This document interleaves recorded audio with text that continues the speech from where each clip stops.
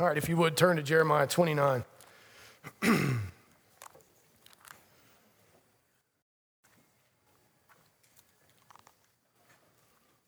It's a chapter that has a verse that many of us may know, and if you have it tattooed somewhere in your personage, I don't know how you're going to feel after this sermon. And so I hope maybe that you don't, but if you do, it's in context and not out. And so anyway, there's some tough things in here, but there's also some glorious things in here, and we want to rightly make sure that we're placing our affections. And let me say this. No sermon is the end of the discussion, right? It's the beginning of the discussion. And so there's many things that I may say today that may cause you to pause and kind of clip out of the sermon, which will continue as I always do, as a train downhill in linear fashion. And there may be some things that you miss that you go, wait a minute, I can't believe he just said that. And so you're mad about that for a second, and you miss maybe how I brought it around or some other things. Remember, this is an ongoing dialogue. I'm not the end of the authority on Jeremiah 29. God and his Holy Spirit is. And so we're trying to be more biblical. We're just trying to get to a place where we live out what will truly glorify God. And so if you would join me in being gracious in that, as I will try to be careful of my comments not to say things outside the realm of what Scripture has to say to us. So having said all that, I do want to catch us up just for a second so you recognize there was a method in the madness of choosing the various passages for this sermon series. The sermon series being how we were designed to live. There's a way in which God has made us that we see within the Genesis 1 and 2 story that teaches us that work is not a result of the fall. And for us to think that work is a result of the fall is to miss this huge element of how we were designed and this huge thing that the Lord has given to us to glorify him and to actually be a blessing to where we live and the people that we live around. And so for us to have a low view of work is to actually be less than Christian, to be less than what God designed us to be. Equally, the Lord gave us the Sabbath as a creation ordinance, not as law, not as a Jewish analog, not some sort of Jewish thing. It was how we were all created to do. And we've talked for a few weeks, and some of you have kind of pushed against not wanting to take a day off for reasons I can't explain. And I understand we get so tangled up in what we're not supposed to do on that day that we don't see the richness of what we are called to do, so that we wouldn't even worry about what we're not supposed to do. Like if you so engaged in the things that the Lord said to do that would actually cause the Sabbath to be a blessing to you, you wouldn't get so tangled up in all that other stuff. And even God didn't give us a lot of things that we shouldn't do on the Sabbath. It was actually the Pharisees who came up with like 900 other laws. You know, they were the originators of the Fitbit, by the way. I didn't know if you knew that. I mean, they're the ones who were counting steps long before it was even in vogue to do so. And so you're not a Pharisee if you own a Fitbit. I didn't say that. Don't charge me with that.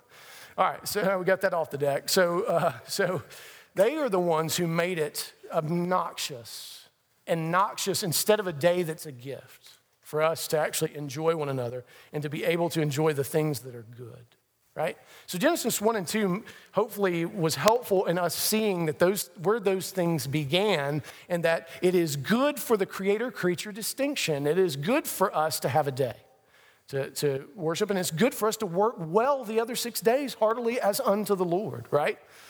And then the fall comes, and it's important for us to recognize what impact does the fall have on this way in which we're designed, right? It doesn't take it away from us, because we saw in Ecclesiastes, we looked at chapters 2 and 3, that work can still be fruitful. It can still be, even though it is under the sun in a fallen world, the way that it matters is that you do it heartily unto the Lord. That's a resounding bell. We even hear that in the New Testament. We'll see that when we get to Colossians in 2 weeks. But if you recognize that it is God who is sovereign, who's placed you where you are, given you the gifts that he has given you, then your work can matter, right? But if you seek to only serve yourself, then what you have amassed will be gone in a generation. It won't matter. Somebody will do with it whatever they want, and they'll put their print on it, and they'll make it theirs, and you won't be remembered. And you may say, well, how do you explain John D. Rockefeller? Explain that he's in the grave and it didn't matter, right? I mean, a little bit more didn't save him from the grave, did it? He lies dead. unable to continue his legacy. Others have to do it in his name. In fact, one of his legacies, by the way, I don't know if you know this or not, is he had a significant impact on liberal Christianity. He made sure that there was a church there in the town where he was wanted to be most famous, where one of the worst preachers in all of history could week in and week out challenge the truth of the Bible. That's John D. Rockefeller's legacy. And so we see that the fall did not take away our ability to work as pleasing unto the Lord. And then we saw that the Sabbath was part of the law, Exodus 20 and Deuteronomy 5. And that the reason it's part of the law is because it was part of God's creation. It's how he did what he did, and we're made in his image, and that hasn't changed. It also was because he set us free. It's part of redemption. And if you remember, the Sabbath serves as the ethic that teaches us to love God and love our neighbor. It's the Janus and the Ten Commandments. It looks forward and back to both of those realities. And so the Sabbath is pedagogical. It teaches us who we are. It teaches the world who we are. It has this evangelistic possibility to it, right? It shows the world that we are not under the tyranny of Pharaoh. And it's something that we can invite people into to be a blessing to them. Not something that we use to withdraw from the world. Hey, I don't eat out on the Sabbath. That makes me a strong Christian. No, it doesn't. If you don't eat out on the Sabbath, you better be evangelizing the other 6 days of the week to invite people into that Sabbath, right? Every time you go out. Otherwise, you're just building up your own little kingdom. And then we saw that the fall did not take away the Sabbath in toto, because Isaiah 58 said, listen, you guys are trying to treat me like a cosmic candy machine. Sabbath was intended to actually be a blessing to all those around you, including you. Don't make up all these other religious nonsense. I've given you what you need to live in this world. Now use it to my glory and your good. So that brings us to Jeremiah 29. And one of the places that we see, so the fall doesn't take away who we are, that creation mandate, that design. But what about exile? Does judgment, does exile take away ultimately who we are created to be? Does it change everything? Or is how we are designed still very important regardless of where we are? That is the question before us as we look at Jeremiah 29. So I want to ask you the question, what impact should our circumstances have on our vocational calling? How we work and how we do what we do? What impact should it have? None. None. Because you do everything you do heartily as unto the Lord. So tell me, are there passages in the New Testament that say if your boss treats you like trash, then you have every right to work in such a way that he doesn't prosper? Where's that passage exactly? Or I got an even better one. What if the government says that where you work has to follow certain rules, maybe about the bathroom? I don't know. Does that mean that you can't work in such a way that continues to help that place to prosper? Now, if you're talking about divine descent, we'll get to that. We're actually going to study the book of Daniel at the end of August and through up until November when it slouches home. But let me just tell you, some of the ways that we look at divine descent is not at all how the Bible looks at it. We don't have the right, given the change in circumstances, whoever's over us, to do differently than we would do if that boss were good. Because why? Ultimately, we're making a comment about the sovereignty of God. Who put that boss, this government, this situation over you? Who? And if he didn't, what hope do you have? Remember, we said in Job that sovereignty is both the question and the answer to the question. He doesn't exactly tell us why we are here, right? Why we are dealing with this historical moment in the way that we're dealing with it. But we have to remember, he has brought it to bear. What's he saying to us? So we don't have the liberty to work as we choose based on how we feel about things. We are still called to work heartily as unto the Lord, and we're going to see that call here in Jeremiah, and we're definitely going to see it when we get to the book of Daniel, and I'll give you a little bit of a preview from Daniel 6, because Daniel's somebody who's having to live under this reality. So keep that in mind. How have you thought about how your circumstances should affect how you do what you do? And I have had to answer this question myself in the jobs that I've been in and under some of the bosses that I've been under. And beautifully, to follow the way the Lord calls us to genuinely results in blessing of some kind. It just always does. And am I saying that God's a cosmic candy machine? No, but there's a way in which we are designed, right? Remember Psalm 128 we read this morning. Psalm 128 is just an echo of Psalm 1. Blessed is the one who walks in the way of the righteous. But see, we want blessing to mean safety, security, prosperity. Is that what God means?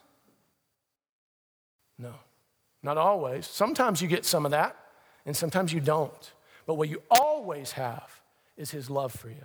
What you always have is his promises that will be fulfilled regardless of the kings that rise and fall. Don't forget what we talked about back in Advent. Remember, as we read Jesus' genealogy, remember, the bad kings couldn't make it stick forever, and the good kings couldn't either. In fact, the good kings lasted less than the bad kings, as it turns out, oddly enough. So as we turn to this text, let's keep all that in mind. Let's look at the first 7 verses. This is the what. This is the creation mandate in exile. And for those of you who have not been with us, the creation mandate is just that Genesis 1, 26 through 31, where he says, be fruitful, multiply, have dominion, and I will take care of you. If you honor and glorify me, I will take care of you where you are, essentially. So let's look at the text. These are the words of the letter that Jeremiah the prophet sent from Jerusalem to the surviving elders of the exiles and to the priests, the prophets, and all the people whom Nebuchadnezzar had taken into exile from Jerusalem to Babylon. This was after King Jeconiah and the queen mother, the eunuchs, the officials of Judah and Jerusalem, the craftsmen and the metal workers had departed from Jerusalem. The letter was sent by hand of Elasah, the son of Shaphan, and Gemara, the son of Hilkiah, whom Zedekiah, king of Judah, sent to Babylon to Nebuchadnezzar, king of Babylon. It said, thus says the Lord of hosts, the God of Israel, to all the exiles whom I have sent into exile from Jerusalem to Babylon. Build houses and live in them. Plant gardens and eat their produce. Take wives and have sons and daughters. Take wives for your sons and give your daughters in marriage, that they may bear sons and daughters. Multiply there and do not decrease. But seek the welfare of the city where I have sent you into exile and pray to the Lord on its behalf, for in its welfare you will find your welfare. All right, so we've heard some of this stuff before, and it's been used to say, hey, you need to go love a big city. I don't think that's the point of this passage at all. I think it's to love where you are based on where the Lord has sovereignly placed you. And that's what we notice straight away is that this is a letter from whom? Who wrote this letter? The Lord. Jeremiah's penning it, but it says, the Lord says. And notice that the Lord makes it possible for this letter to actually reach the exiles. They were probably taken in 597 by Nebuchadnezzar. They probably are early into the exile. He had already told them earlier in Jeremiah, you are going into exile for 70 years. How many generations is that? It's probably about 3 or 4, given when they would have kids. 3 or 4 generations, you will be in exile. And then comes along a false prophet named Hananiah in Jeremiah 28 who says, no. Jeremiah is crazy. He spent some time in a cistern. He's probably got a little PTSD thing going on. It's been rough on him. Let me tell you, it's only going to be 2 years. It won't be that long, won't be that bad. Don't get comfortable. Don't get excited. You're coming back home quick. Hananiah was lying. He was a false prophet. He was not one who was sent of the Lord. In fact, he was telling them what they wanted to hear is that their suffering would be short and that their time in exile would be quick and painless overall. So there was no reason for them to really care about where they were. There was no reason for them to continue the cultural mandate or the creation mandate, right? Because you're not going to be here but 2 years. No big deal. Not the 4 generations that Jeremiah promised. So Jeremiah is having to send them this letter. And so when he says build houses, let me just say, this is not just about being missional. What he's saying to them is get comfortable. You're going to be here a while. You're going to need to build houses because you're going to need somewhere to live. You're going to need to plant crops because you're going to need something to eat. In fact, continue the creation mandate. Be fruitful, multiply, and don't you dare decrease. How many of you have made this statement or thought this? I really don't know if I should bring a child into this world. I don't want more children I have just because of all the bad, all the suffering, who would bring a child into this world? And what does he say? Bring them into the world of exile. Continue in the very thing I told you because my promises hold. Nothing ultimately has changed between me and you. You're still my people. And do the thing that I called you to do. So don't you dare decrease thinking that by decreasing you will make a difference. No, only by increasing will you evidence the glory of the Lord. Now they would have known a story from another period of time in exile in Egypt. Now remember what happened in Egypt when they increased. What happened? God blessed them and they increased, and Pharaoh was excited about that. You remember? He thought, man, this is great. You guys are awesome. I should probably let you build your own house of worship. Isn't that what happened in that story? No, actually what happens is Pharaoh says, oh, but no, I am God. And I will determine who and what you are. You are my creation now. I am your recreator. Now, take less and make more, and I will destroy you. But what's interesting is what happened to Pharaoh, who was not the recreator and not the creator God. God's promises held, but check this out. That was something that occurred over 400 years.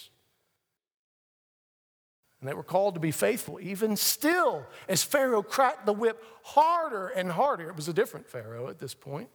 But still, that didn't change anything. And so they already have a story that should embolden them and teach them, hey, we're going into exile. But God's hand has not been stayed. He remains sovereign, which is why he says, I sent you into exile. I sent Nebuchadnezzar to retrieve you. I am sovereign. So therefore, in your exile, build houses, continue the work that I told you to do. And he even goes so far, and this is one of the few times in the Old Testament, in fact, I think it's the only time in the Old Testament that he says, pray for your enemies. Now in the New Testament, it says it as well. But this, he says, pray for the welfare of the city. Because as the city goes, so you go. Now, here's the thing about that. They had the same circumstance in the Promised Land, right? Where they had supposedly biblical rulers. They had supposedly biblical people over them. And as the Promised Land went, so they went, right? So as the Promised Land descended into, remember from Habakkuk, what he saw, there's blood being shed in the streets. The poor are being mistreated. The work that we are doing is unjust and unrighteous. He was actually pointing to their work ethic and saying it is utterly wicked. We have forsaken the Sabbath. Same thing gets said in Jeremiah 17. Jeremiah makes it clear. Do not forsake the Sabbath. And what do? I don't need a day off. I need a day to increase.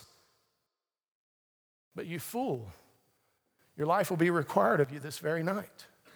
Increase in what? Right?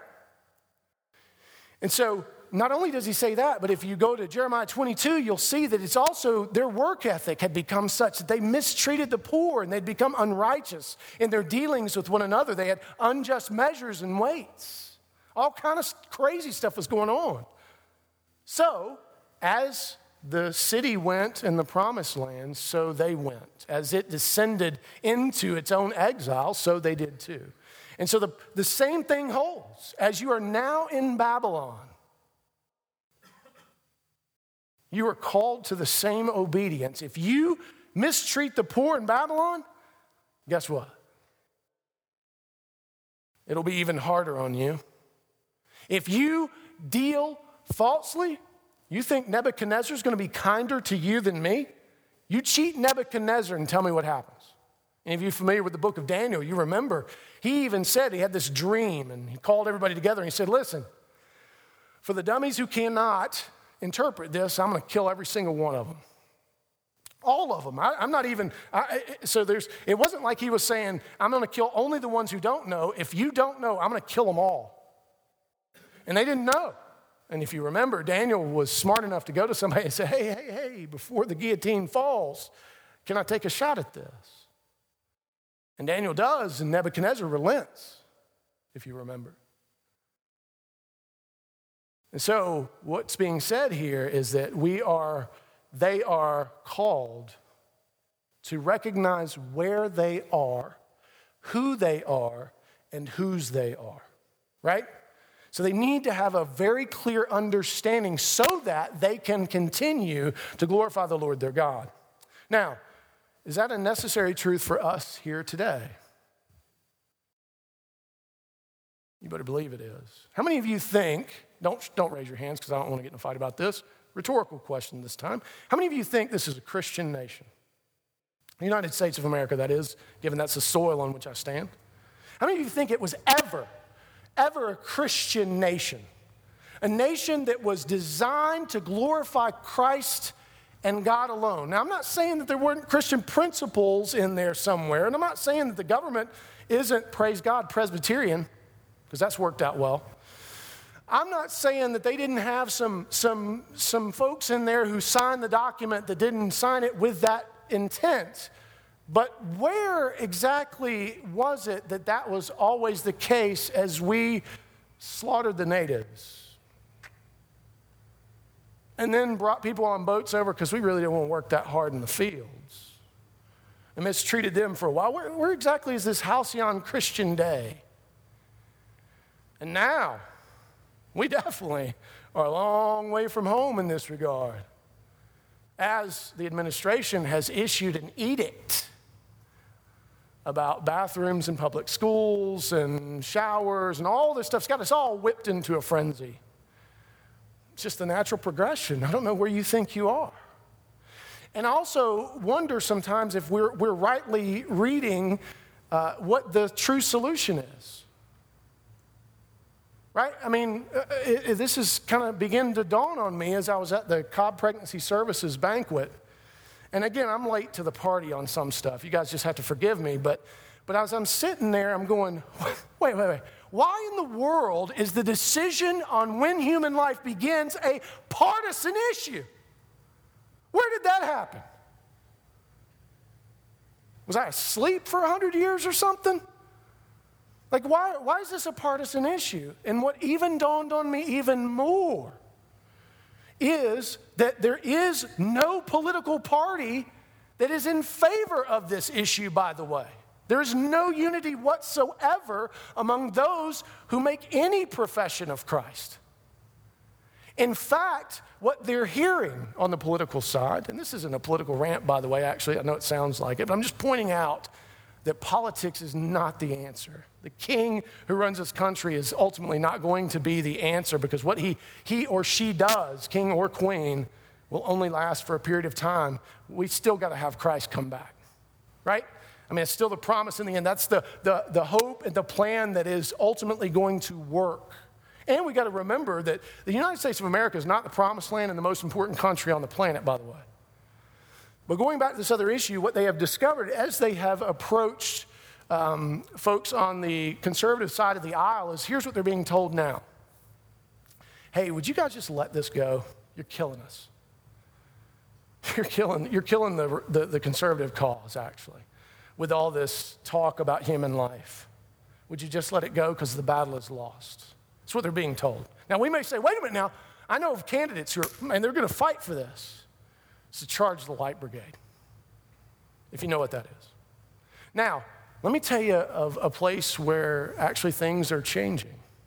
It's at the level of Cobb Pregnancy Services, who saw over 134 men and women come to Christ last year. Amen? And 30 so far, 35 or so far. You want to see something change. It must change at the heart level because law and governance was never intended to make this into the promised land. Never. And it's foolish for us. We waste our time and our energy when we forget that the primary calling for God's people, for whom, according to Hebrews 13, says, we have no lasting city here. No lasting city. We await the city that is to come at the return of Christ. So let us go outside to meet him where he suffered, meaning where he redeemed, meaning we are called into the darkness to redeem. You want to transform the issues that are before you. Befriend, love, call to be redeemed. Recognize that the human who disagrees with you about when life begins or what gender is or any of these things, they are orphans without a family. Welcome them into the family. Let their heart be changed. Genesis 1 and 2 means nothing to this world. Nothing. You're not going to win that argument. It has already gone into insanity. Hasn't it? I mean, it's astonishing. Some of my friends that are on the orphan side, some of the stuff they say, I'm like, I don't even, how would you conclude that? How is it that you don't think life begins when something can feel pain, and yet you think a 3-year-old can determine what their gender is? How does that work? Even as a former radical anti-theist, I can't make the logic work. And that's not just them that are using bad logic, it's us too. We have forgotten Genesis 1 and 2. We have forgotten all the power that we have in the gospel. We don't trust that that's the best way. We just don't, which is why we don't evangelize.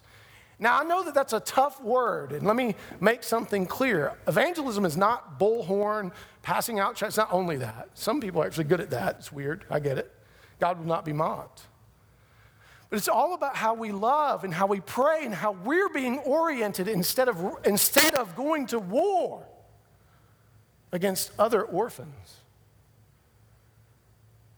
with methods and means that will only bring down destruction. Would that we would be the church as she was designed to be, a priesthood of all believers, as Peter calls us, right?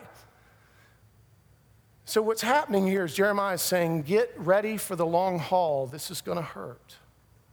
But don't forget who and whose and what you are called to, which is the cultural mandate.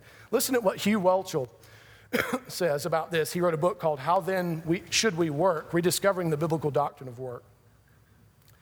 In Jeremiah's letter to the Babylonian exiles, he is reminding them of the cultural or creation mandate. He tells them to build houses, settle down, plant gardens, eat what they produce, marry and have sons and daughters, find wives for your sons, and give your daughters in marriage so that they too may have sons and daughters. Increase in number there, do not decrease. In other words, be fruitful and multiply. Fill this part of the world to which God has brought them with his images. Second, he tells them to seek the peace and prosperity of the city to which I have carried you in exile. This is what taking dominion should look like for exiles. If you want dominion here, it begins on your knees. It begins in prayer, which actually is powerful. We just, again, we're like, prayer ain't gonna do nothing to Target. Me boycotting them is, I tell you that. I made a phone call. They know my opinion. Did you see what the leader of Target came out and said? He said, I don't care. And if you haven't noticed, the government is completely and utterly behind him, so you throw whatever stones you want. Now, am I saying that it is not strange that this whole thing, yes. Is it maddening? Yes. Yes, it's maddening. I have a daughter. I have a son. I am far more concerned with what they think about who they are and whose they are than them being afraid of everything. Remember, our calling as parents is to help our children become ambassadors of reconciliation, not prepare a safer place in which to live. You can't.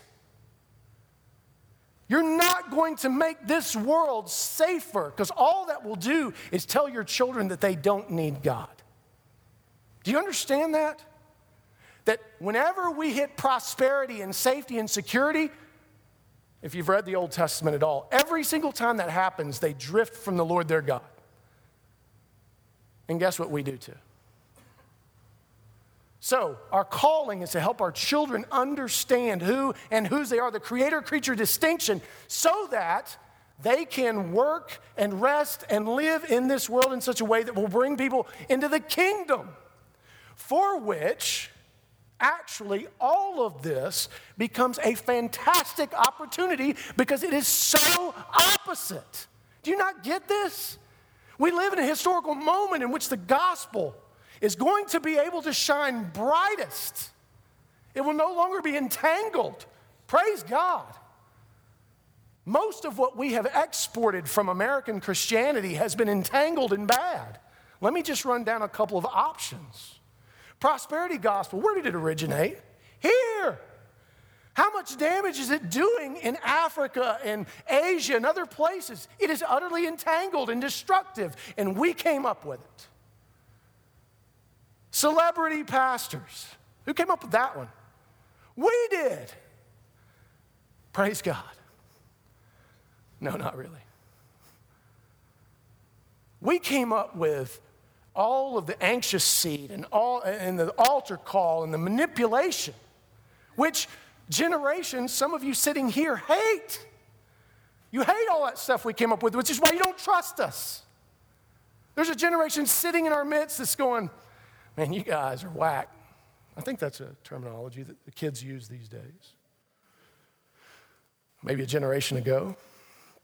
So in order for them to trust us, they need to see in us the truth of the gospel. It ain't hard to figure out if they read their Bibles at all and look at how we live. The inconsistency comes roaring into view, and we lose all credibility. So have a credible witness, regardless of where you are, by how you continue to cling to that which God has given us as his promises and how we're designed. Now, do we do that in our own Herculean strength? No. We do that in the power of Jesus Christ, who redeems us, who makes it possible for us to walk in freedom and newness of life in a fallen world, right? We do that because we've been given the power of the Holy Spirit. Look at all the resourcing we've been given. God's word, which I know is a tangled mess for some of you, but it's worth the effort, trust me. He gives us the Spirit, which I know is a weird concept for some of you, but it's good. And we as God's people need each other. He's given us each other, his word, his Spirit, and the finished work of Christ to do all that needs to be done in a far country. Remember where you are. This ain't home. It's not. And that's Bible. So are you willing to live and work in such a way to seek the welfare of the place and government where the Lord has sovereignly placed you, even if it is oppressive and against your beliefs? Because that's where you are. Now you may say, well, hang on now. Daniel refused to do a few things. Well, let's review that. Daniel chapter 6. If you don't know it by heart, that's okay. I don't either. But you know it because it is Daniel in the lion's den, right? It's the old Sunday school story. And what I find awesome about that is in all the pictures, how old is Daniel when he hits the lion's den in the pictures? He's still a strapping young buck, but in the story, he's probably about 60 or 65 years old because he's risen to prominence now under the third or fourth king. He's been in exile. He will be a lifer in exile. He will be one who sees all 70 years. He never goes home, by the way. And so he's risen to such prominence that this king is about to make him basically the president of the whole land because with Daniel at the helm, he knew he would lose nothing. Do you hear that? Daniel worked so hard and in such a way that the king would know and receive every blessing that was due him given his ordinances. In fact, when the satraps got angry because Daniel was being lifted up to this position of power, they said, we got to do something to take him down. Now, you got to understand, he'd been in exile since he was probably about 15 or 16. So he's got about 40 plus years logged in exile. That's a lot of work history. And he worked in a bunch of different positions for different kings. And so they set about, surely there's something we can find to destroy his credibility so that the king wouldn't give him this position. And you know what their conclusion was? We can find nothing. We can find nothing to say against this man, but I tell you what we can do. We can make it to where he can't worship, and that'll get him in trouble. So they go to the king, if you remember, and get him to sign this edict that, hey, you can't worship your own God for 30 days, right? It's the 30 day, the whole 30 non-pray challenge, right? I don't know if you've heard of it. Maybe many of you are doing it and you just don't know it. I'm sorry. So he tells him you can't pray for 30 days. That's all. You ain't got to pray to a foreign God. You just can't pray to your God, right? So the king signs it, not thinking about, okay, whatever, signs it. And when Daniel heard, this is scripture, when Daniel heard, he went home and he opened the windows and he turned toward Jerusalem and he prayed. Immediately. And guess what? The satraps knew. They knew what time to find him because he'd been doing it 3 times a day for 40 plus years. And they caught him. And they dragged him before the king and they said, now, king, you can't go against law now. You go going against Persian law and we got a problem. You know how the king responded? He said, good, I hate that joker. Throw him to the lions. No, says the king stayed up all night long wrestling and hoping that he could find a way to save Daniel because he loved him. And he couldn't. And so he had to put him in the lion's den. And when they rolled the stone in, he put the signet ring on there. He said to Daniel, I pray that your God will deliver you.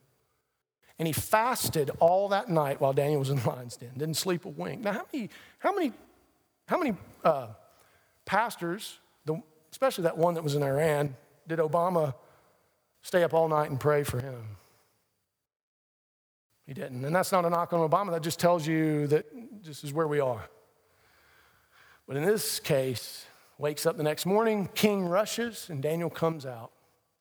And what we don't tell in the Sunday school part of the story, and we never depict it, is he has all of the people who had said anything bad about Daniel, them, their wives, and their children, their entire families thrown to the lions, and before their bodies could hit the ground, the lions had destroyed all of their bones. That's hard to depict that in Sunday school. I get it. But my point is this. What did Daniel do to wind up in exile? He was born in Israel. He lived in Judah. He didn't do anything wrong. Now, why didn't Daniel complain all of that time and raise all kind of Cain and say, Lord, I've been good. I don't deserve this. I deserve better than this. No, what did he do? He read the letter from Jeremiah and he said, okay, this is what we got to do. And he did it. And the Lord gave him favor again and again and again. Why doesn't he leave when he has the opportunity? When Cyrus gives the edict, he could have gone back. You know why he doesn't? Because he had so much influence in Babylon that he was concerned that there needed to be someone behind who could continue to help facilitate the work that was going on in Judah. He stayed in exile and died there. What an example. See, we don't really mean that oftentimes. We say, hey, go be a Daniel. We don't mean that, but that's what it means. To be a man of the Lord, to do this. So Daniel is a prime example of what we just read in Jeremiah 29, 1 through 7. Let's look at Jeremiah 29, 8 and 9 quickly. Here it says, for thus says the Lord of hosts, the God of Israel, do not let your prophets and your diviners who are among you deceive you, and do not listen to the dreams that they dream, for it is a lie that they are prophesying to you in my name. I did not send them, declares the Lord. This is a reference back to what I mentioned before, Jeremiah 28, where Hananiah says, hey, it's only going to be 2 year. God had already proclaimed in Jeremiah 25, now it's going to be 70. And how often, now we have a passage in the New Testament that is an analog to this. What kind of preachers do we gather? The ones who will soothe our itching ears. I don't even blame the celebrity guys. I don't blame them one iota. In fact, Jim Bakker already dealt with this in a book called I Was Wrong. He doesn't blame them either. He takes the hit himself, but like he said, the reality is when you got people lifting you up all the time and making you think you're great and you never open a door and you never pay for a meal because you are soothing their itching ears, it is you who will be destroyed. And so we still do this. And in fact, this happens a lot of times. I have people come to me and they don't like the answer that I give, and they go find somebody who gives them the one they like. And that's okay. I get it. I don't blame you. I sometimes do it too. But let's be scriptural. Let's not rise up and give unbiblical solutions for things. Let us not seem to suggest that we're going to turn this country around with our Herculean effort. Anything more than the gospel itself will not turn this country around. And it's also insulting to suggest that it ever was great for everyone. It's been great for some at different periods, but not everyone. And the gospel says, no, the new heavens and the new earth will be great for every tongue, tribe, and nation. True representative. Walter Brueggemann says this about this passage. He says, the concern of the text is not a theoretical one, but the nature of prophecy itself. The concern is quite practical, concerning the seduction of religious fantasy. The threat of the Jews is that they will be talked out of the reality of exile, invited to deny the real place where they must live out their faith. See, if the Jews only think they're going to be there 2 years, there could be all kind of just them building up just hatred toward the Babylonians and back toward themselves. How's that going to go, by the way? And it could be that they don't contribute to anything. And they actually, at the end of that 2 years, when they're not set free, that an insurrection starts, if you know anything about the book of Maccabees. And it could be that they try to fight their way back home. Is that the way to go? A king with a sword in his fist. Isn't that what Jesus came to do? No, for them to believe a religious fantasy is only going to cause them to hurt and possibly be destroyed, instead of leaning upon the promises of God that have already been spoken. Same is true for you and I. Let's turn to and so are you ever tempted to believe cheap grace and easy believism to avoid the pain of sanctification? I've said this before, we're horrible arbiters of our own sanctification. But again and again, that's all I hear people want to do. No. You, pastor, you don't get to talk about my sanctification. That's private. Oh, really? Huh. All of God's things ought to be public. All of God's things ought to be in community, right? There's no private in that. You don't get to say. But you are to check it against Scripture, anything I say. Be a good Berean. Let's turn back to the text, 29:10 through 14. It contains the verse that we misquote so often. For thus says the Lord, when 70 years are completed from Babylon, I will visit you, and I will fulfill to you my promise and bring you back to this place. For I know the plans I have for you, declares the Lord, plans for welfare and not for evil, to give you a future and a hope. Then you will call upon me and come and pray to me, and I will hear you. You will seek me and find me when you seek me with all your heart. I will be found by you, declares the Lord, and I will restore your fortunes and gather you from all the nations and all the places where I have driven you, declares the Lord. And I will bring you back to the place from which I sent you into exile. Now, what this is saying here is that the Lord is saying, though you have gone into exile, it is not the end of the story. You are entering into 70 years of judgment, really sanctification, that's going to shape you more into my people. When that 70 years is up, you're going to come looking for me. You're going to seek me. This is going to teach you something that we got to remember they had ignored. Remember Isaiah 58, that their religious activity, they were wanting to hear from the Lord, right? Remember this from last week? They were like, hey, why do we fast? Why are we beating people up and you don't hear from us? I don't know. Maybe I don't want you beating people up, striking with a wicked fist, and mistreating folks, not welcoming them into the Sabbath, and mistreating the poor. Go and treat the poor in such a way that I'll come. I'll hear you at last.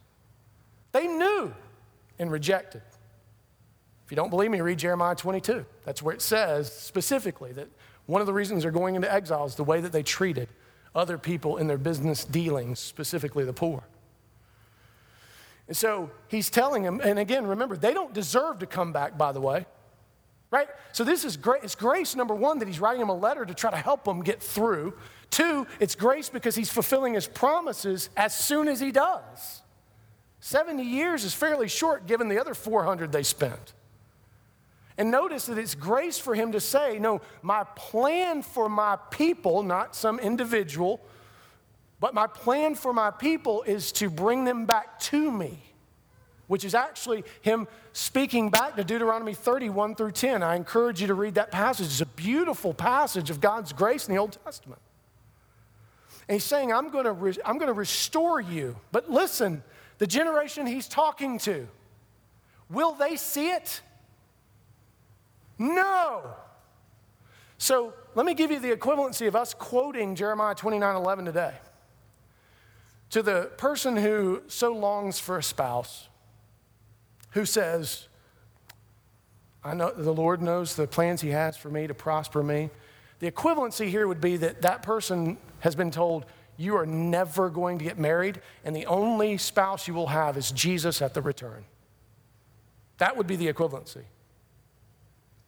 To us as a church, as we would quote Jeremiah 29:11, as we long for a building, the equivalency here would be for the Lord to say, you will always tabernacle and set up and not have enough chairs.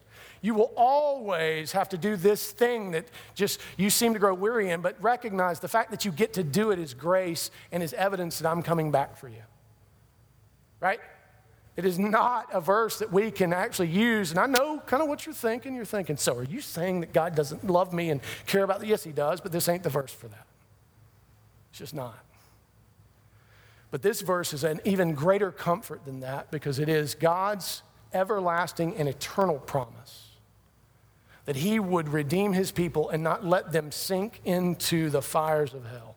There would always be a remnant, and he would always be with them. Listen to what John Calvin says about this. He says, it was a proof of obedience when they acknowledged that they were chastised by God's hand and thus became willingly submissive to the end of the 70 years. But their hope was to remain in suspense in order that they might so pass their time as to bear their exile in such a way as to please God.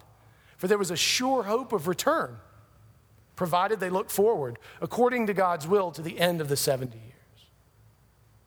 It's very important for us to remember that and to remember where we are. So what are the plans that God has for us? What are they? Got to be at least one Christian in this crowd, just by averages. What are the plans? What's that? To be with his people. He has guaranteed that when the time comes, in the true fullness of time, that Jesus would return and all of us would be gathered unto him to dwell with him in the new heavens, new earth. That is the plan that he has for us. And that should form our days. That is the eternal Sabbath rest. That is why the Sabbath should actually orient our days and not everything else. We should become people of the Sabbath, people of that hope, people of that plan. Because that is what he has for us, and he has secured it in Christ. Here's the good news. Your obedience is not determinative of that, but your obedience is determinative of your appreciation of it between the now and the not yet. So what do we learn from Jeremiah 29, 1 through 14? One, the vocational calling of God's people continues even in exile and is a blessing. We have no excuse not to do well what we are gifted and crafted by God to do and where he has placed us. Two, false prophets will tempt us with comfort and ease instead of sanctification for holiness. Three, God's faithfulness to fulfill his redemptive promises are why we live the way we live. Let me repeat that last one. God's faithfulness to fulfill his redemptive promises are why we live the way we live. That should be what drives us to evidence our faith through our obedience. Amen? All right, so let me close with this passage because, again, the New Testament is not a whole different deal. It's just not. It's this world is not our home. To quote the old Baptist hymn, I'm just passing through. This ain't it. This is not our lasting city. Now, that doesn't mean that we shouldn't work for its welfare, because as it goes, so we go on a day-to-day basis, which I know you may circle back around and say, oh man, the trap is laid. Let's talk bathrooms, bro. No, I don't want to talk bathrooms. Not right now. It's not it. So listen to what 1 Corinthians 15, 54 through 58 says, and let this be an encouragement to us. We're actually going to cut the last song because we need to get everything cleaned up so we can go on to the picnic. And so I'm sorry to the band who put all that effort into whatever my God ordains is right. Just know that happens to still be true. So what I'll do is I'll read this, pray for us, and I'll step down and give the benediction. When the perishable puts on the imperishable and the mortal puts on immortality, then shall come to pass the saying that is written, death is swallowed up in victory. O death, where is your victory? O death, where is your sting? The sting of death is sin, and the power of sin is the law. But thanks be to God who gives us the victory through the Lord Christ Jesus. Therefore, my beloved brothers and sisters, be steadfast, immovable. You hearing these words? Always abounding in the work of the Lord, knowing that in the Lord your labor is not in vain. Did you hear that? Think through those words. Take time this week to meditate on what each one of those words would look like in your life. What does it mean for you to be immovable? What does it mean for you to be abounding in the work of the Lord? What does it mean to be steadfast where you are, where the Lord has sovereignly placed you? And hey, listen, this is a dialogue. Let's talk about this. I know some of you are in difficult circumstances, and it's not the same for everyone. And you've got to think some things through. There are some places where some of you need divine descent. You need to do what Shadrach, Meshach, and Abednego did, which was say, no, I'm not going to worship a foreign god. I'm not going to do that. If you kill us, whatever. But see, you got to be willing to die to say that. And if you think we're not getting there at some point, you're not paying attention. This is not cynicism. This is realism. And so we need a sure promise so that we labor not in vain. And that sure promise is the resurrection and the finished work of Jesus Christ. Amen? Let's pray.